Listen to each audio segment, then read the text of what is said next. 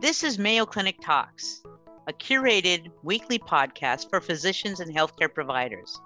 I'm your host, Denise Dupra, a general internist involved in primary care at Mayo Clinic in Rochester, Minnesota.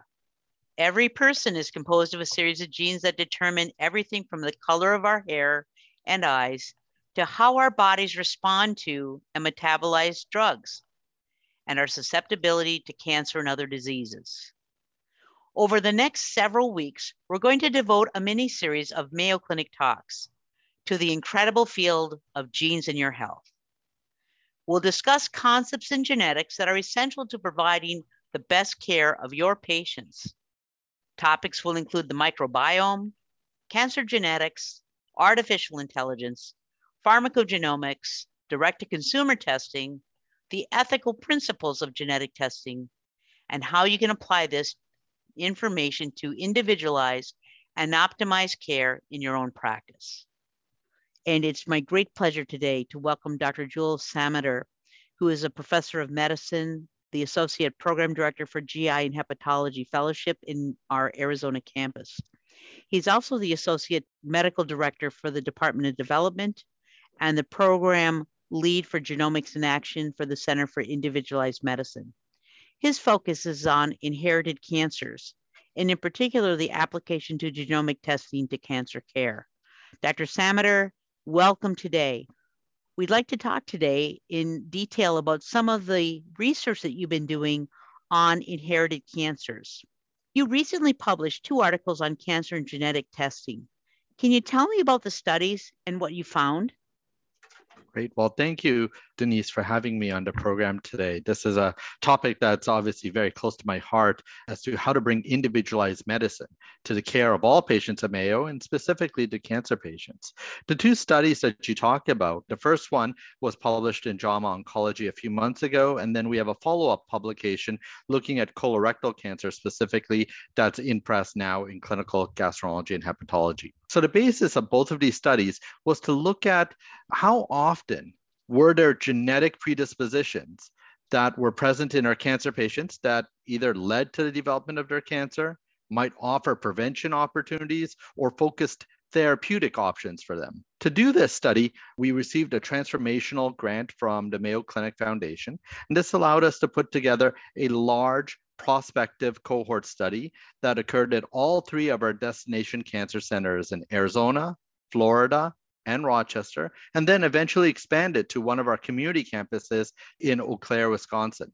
The study enrolled close to 3,000 cancer patients with a variety of cancers. There was no limitation in the type of cancer you could have, your age, or your gender. And we offered all of these patients genetic testing using the largest multi-gene panel at that time, which had 83 or 84 cancer genes. These are genes, some of which your audience is familiar with, those for breast and ovarian cancer, like BRCA1 and BRCA2, Lynch syndrome, but also many other moderate and lower penetrance cancer genes that your audience probably is not as familiar with.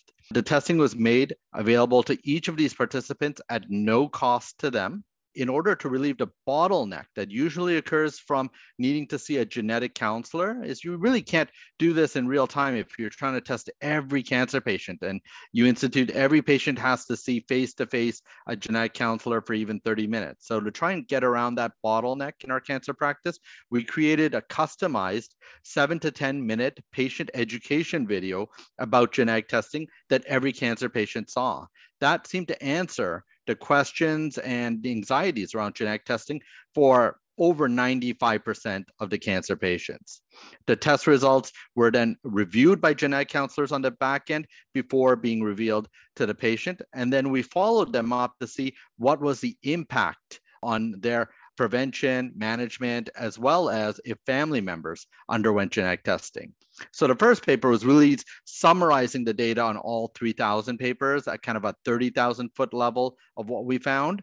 And then the second paper was delving into the 300 or so patients that had colorectal cancer specifically and looking at their findings and some of those attributes. What did you find? What were the major findings in terms of the uptake of patients? Were they receptive to doing the testing? Was the educational video useful for them? And I think one of the big barriers often for patients to get genetic testing is cost and also fear of finding out what the results show. Absolutely. Those are great questions. So first, very, very few patients actually refused to partake in the study. Of cancer patients, we only had 5 patients that actually refused participation out of the study, out of the 3,000. An equal number, about 5 to 10 patients, felt that the video wasn't sufficient and asked for a genetic counseling visit in parallel or in addition to participation in the study. So again, the video seemed to work very well in answering the questions as well as reviewing the pros and cons of genetic testing to well over 95% of these patients. Your second question about the major findings. So we were really surprised to find that nearly 1 in 6 to 1 in 8 cancer patients, depending on which type of cancer they had, carried a genetic predisposition to the development of their cancer. This number was as high as 1 in 4 in women with ovarian cancer. So 25% of the women that were in the study with ovarian cancer carried a genetic predisposition to cancer, which they likely inherited from one side of the family or the other. Even in cancers, which are not typically thought to be highly genetic or familial, such as pancreas cancer or prostate cancer, we found 15% of those patients, or 1 in 6 patients, carried a genetic predisposition. It was especially important in those two groups is we actually found a number of the patients carried genetic mutations or abnormalities in the BRCA1 and 2 genes or in Lynch syndrome. Why that's important is we actually have targeted medications such as PARP inhibitors, which can target the BRCA mutation abnormality, or immunotherapy, which works extremely well in patients whose cancer is due to Lynch syndrome. So we didn't just find in many of these patients the cause of their cancer, providing them with a diagnosis. We also were able to offer them the opportunity to prevent future cancers by understanding what genetic predisposition they or their family members had. And in a subset, in about 30% of patients, we found we could offer them targeted treatment, either changes to the medication treatment they had, the type of chemo or immunotherapy, or changes to the type of surgical planning that they went through. For example, a woman who has breast cancer but is found to have a BRCA mutation doesn't have just a lumpectomy or even a unilateral mastectomy, but should be offered bilateral mastectomy because of the very high risk of contralateral breast cancer. Your third question is one that I deal with in our genetics clinic all the time, is about what are the risks of genetic testing and the costs, and how do we allay those fears? So first, in terms of cost, just 5 to 7 years ago, the cost of genetic testing was thousands of dollars, and you could only test for 1, 2, or a handful of genes at a time. That has radically changed in the last few years with the advent of next generation sequencing, where we can study not just 1, 2, or 3 genes, but close to 100 cancer genes on a single sample of blood or even saliva sample. The cost of testing has gone from thousands of dollars down to even if you had no insurance at all. Most of the commercial testing companies now have self-pay options or out-of-pocket maximums that cap the cost at $250 to $300. So for a few $100s, you can get top-of-the-line cancer genetic testing covering anywhere from 10 to close to 100 cancer genes. The other worry that patients have, rightfully, is how could this impact health, life, and disability insurance? So health insurance, there is a federal statute called GINA, Genetic Information Non-Discrimination Act, that states health insurers cannot access genetic testing information and use it to change your premium or preclude you from purchasing a health insurance policy. There are some caveats of groups not covered or covered under different statutes, those working for the military, the VA, or the federal government. But in general, GINA covers the vast population. Life and disability insurance are different. Those are not covered under the statute, and they can ask to see genetic testing information if you were to go and purchase a new policy. If you already have a policy in place for life or disability insurance, that cannot be changed once it's in place. So I think that allays the fears of most of the patients around insurance and specifically health insurance. And then cost, like I said, has become less of a concern with many of the testing labs having maximums of a few $100s. That's extremely interesting, Dr. Sameter. One of the questions I think that often those of us in the office have when we see our patient is, gosh, do we need testing? So you deal with this every day. And the question, I guess, for many of our listening audience is, how do I figure out if I even need to think about sending my patient for genetic counseling or genetic testing?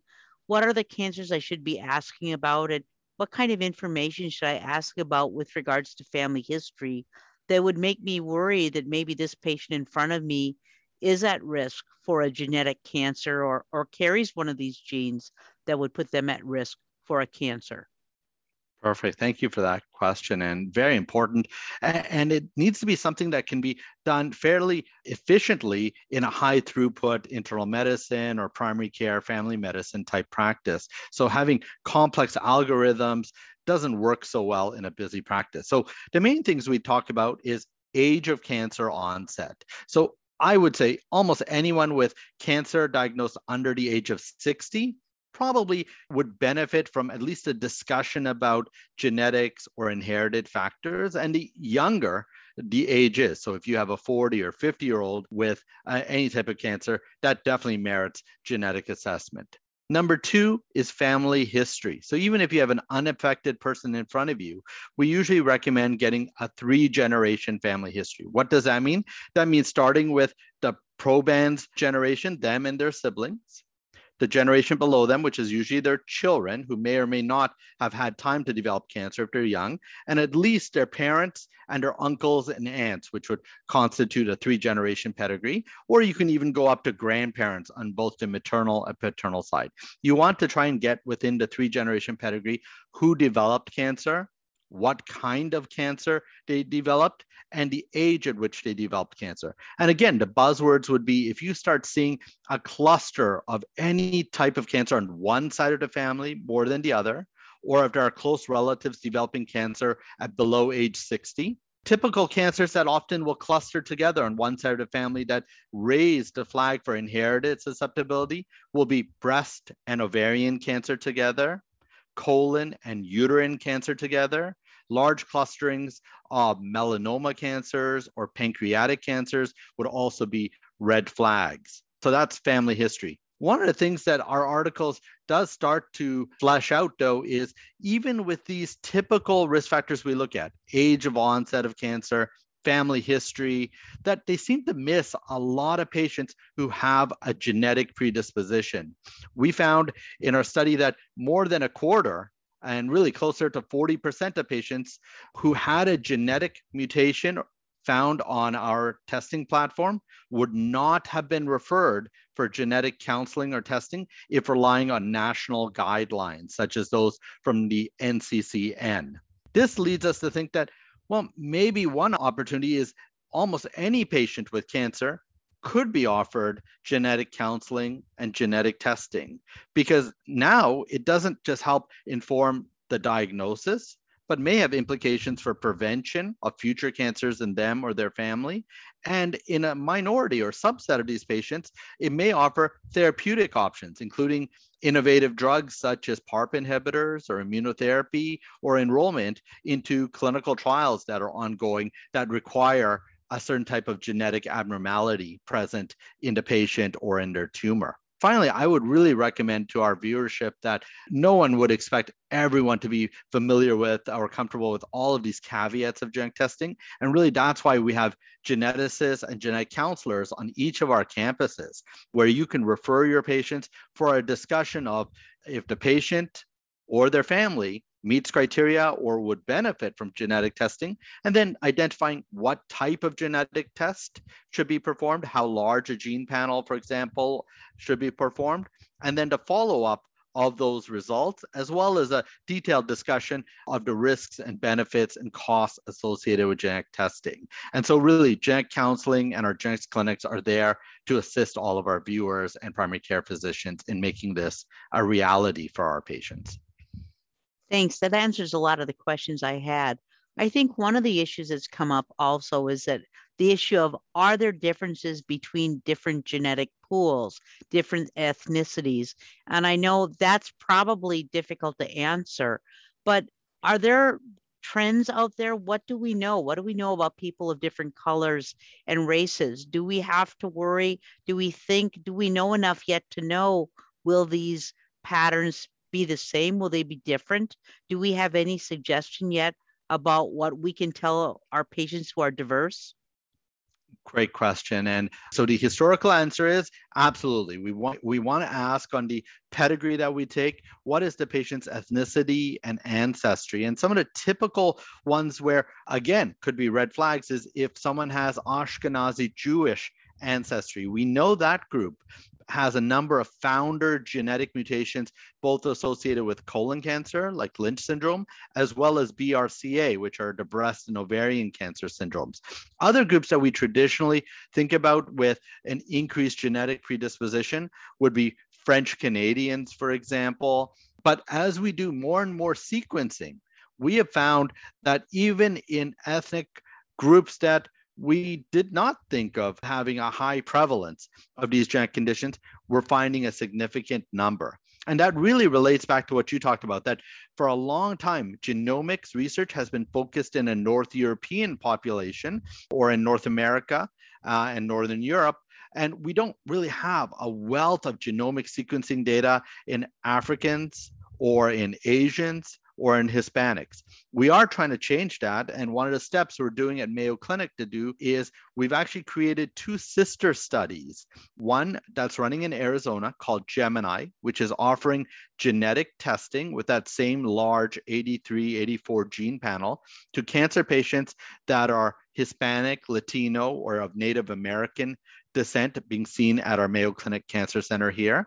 And then in partnership with our Florida campus, we've actually opened a similar study at the St. Vincent's Riverside Hospital in downtown Jacksonville that cares for a larger diverse community, including a substantial number of African American cancer patients.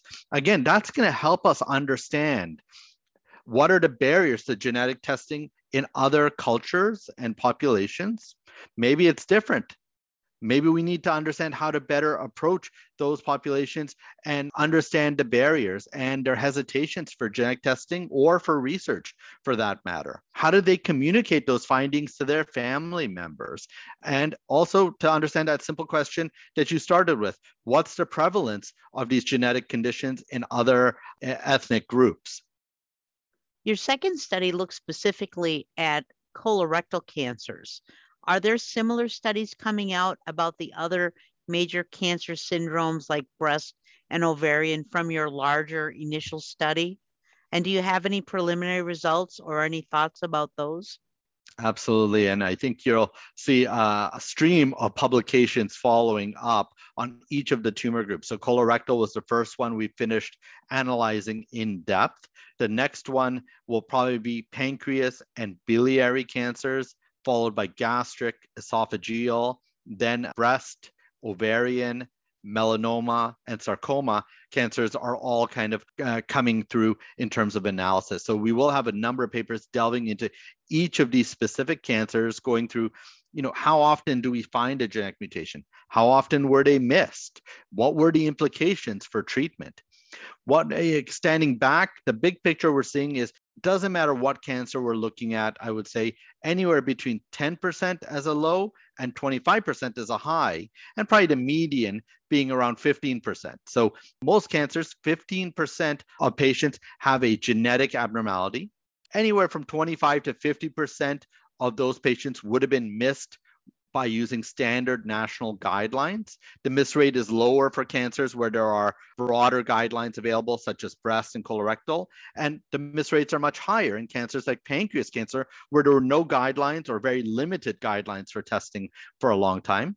And then in a minority, around 10 to 20% of patients, we do see modifications in their medical treatment as well as surgical management. One of the things that all of the papers are showing is that one of our missteps, I think, in genetics has been the inability, once we've diagnosed that proband patient with a genetic condition, to transmit that information to their family members. That's basically low-hanging fruit of cancer prevention. So if a person has a BRCA2 mutation, they sitting in front of you may already have breast or ovarian cancer. And yes, you may be able to prevent a future cancer in them or optimize their treatment. But the biggest bang for your buck may be identifying if their sister or brother or child also has that same genetic predisposition, and altogether preventing cancer in that other generation. Our studies have shown that for a variety of reasons, it's not financial exclusively, because in our study, we actually made that family variant testing, as it's referred to, or a cascade testing, as you're cascading to another generation, available for no cost. And even then, the uptake amongst other family members was less than 20%. And so there are probably a number of non-financial barriers. Maybe it's the emotional distress of that new diagnosis. Maybe it's the lack of connection of family members not living close by to each other. Maybe it's as providers, we don't give enough information that can make it easily palatable in lay language to transmit that information to other family members. So since the hat I wear in the Center for Individualized Medicine is education, it really sounds like I have my work cut out for me, since it would seem that from all the information you've shared with us today, the real strength or the real promise in genomics in action with regards to identifying these variants or genetic lineages that predispose towards cancer is not only in the cancer once it's been found in terms of alterations in therapy and potentially curative therapy, but also identifying at-risk individuals before they truly develop the malignancy, whether it's to basically find it early and treat it, or identifying people who need to have increased surveillance of malignancy so that we can find it. And we don't seem to be doing a very good job of that, so that developing tools that will inform people of how they can send that information on to their siblings and other members of the family to get them to consider getting the testing necessary to figure out whether or not they carry the gene that may put them at risk is really a key, really a public health initiative that we ought to be looking at from a genomics in action perspective. Absolutely. And this is something that I think our groups can partner between the education as well as genomics in action as to how to best educate our patients about genetic testing, as well as transmit those findings reliably to other family members to really incorporate prevention as a whole into the strategy of care that Mayo Clinic offers. And I think part of that education obviously is not only with the patients, because as a primary care doctor, usually I may make that diagnosis, but then my patient goes to the oncologist and I may not see that patient back till 5 years after they've been effectively treated, or perhaps many years down the line after they're now in either a long-term cure state or, unfortunately, where the malignancy has basically put them in a position where they're in hospice. But not much happens in between that time of diagnosis and that time where they undergo treatment to basically to tell me that message, that contact family or send family members a message or send a letter out, or, you know, what can I learn from this case in terms of what are their germline mutations and what do we need to worry about? Because that two-way communication doesn't always occur in my practice. And I'm sure for the people in our audience who may not have the luxury of being tightly connected in a multidisciplinary healthcare unit like I have here in Rochester and you have there in Arizona, that communication line is probably much more fragmented and fractured. And so that we can think about better ways of making the communication between our oncology specialists and the primary care doctors and providers who are sending patients for definitive care of these patients with new identified malignancy. Absolutely. I know we don't have a lot of time left. What are the take-home messages here about inherited cancers? What should we be thinking about when we see our patients? What should we be doing? And what is the promise, perhaps, of identifying these genes that predispose people to cancer? Thank you again for having me on the program and the opportunity to reach our viewership in primary care here with this discussion. I think the take-home messages are that genetics is going to revolutionize every aspect of our practice, whether that's the medical, prevention, primary care, and surgical practice. But the first area we're going to see the greatest effect on is in oncology or in cancer. In this arena, I think genetics will offer us the ability to prevent cancer in those that are at higher risk by targeting chemoprevention, imaging, endoscopy, and prophylactic surgery. It's going to help us identify targeted treatment options for these patients with BRCA, Lynch, and a number of other genes where we have targeted treatment options available that may improve survival long term. And then number three, for patients, it's going to give them a diagnosis. One of the things I often hear from cancer patients is, why did I get this cancer? Why does this cancer run in my family? And sometimes even if there's no change in treatment or the ability to prevent the cancer, that simple diagnosis can help a family understand what is going on. In terms of take-home messages, I think genetic testing has traditionally been offered to patients with younger onset cancers. We typically think of anybody at less than age 60 being younger onset with cancer, or those with a strong family history, meaning a close first or multiple second-degree relatives with related cancers such as colon, uterine, breast, or ovarian cancer. However, now with the fact that cost of testing is down to a few $100s, can be done on a blood sample or even a mailed-in saliva sample, genetic testing is really coming into the forefront of being offered to all cancer patients at the time of their diagnosis or during their treatment journey to try and help again with diagnosis, prevention, and therapy. Our genetics clinics, including genetic counselors, are there to assist with all of those conversations, from pre-test counseling to identifying what is the best panel available for testing, as well as the cost and insurance implications that patients want to know about. So please access our services in the Department of Clinical Genomics. Thank you, Dr. Samater. It's been a great pleasure to have you today to talk to us on a podcast about familial genetics and genomics in action. I think you've had very important messages to share with us with regard to how we can better take care of our patients and identify patients who are at risk for genetic cancers. It's been a great pleasure to have you. Thank you. Thank you again.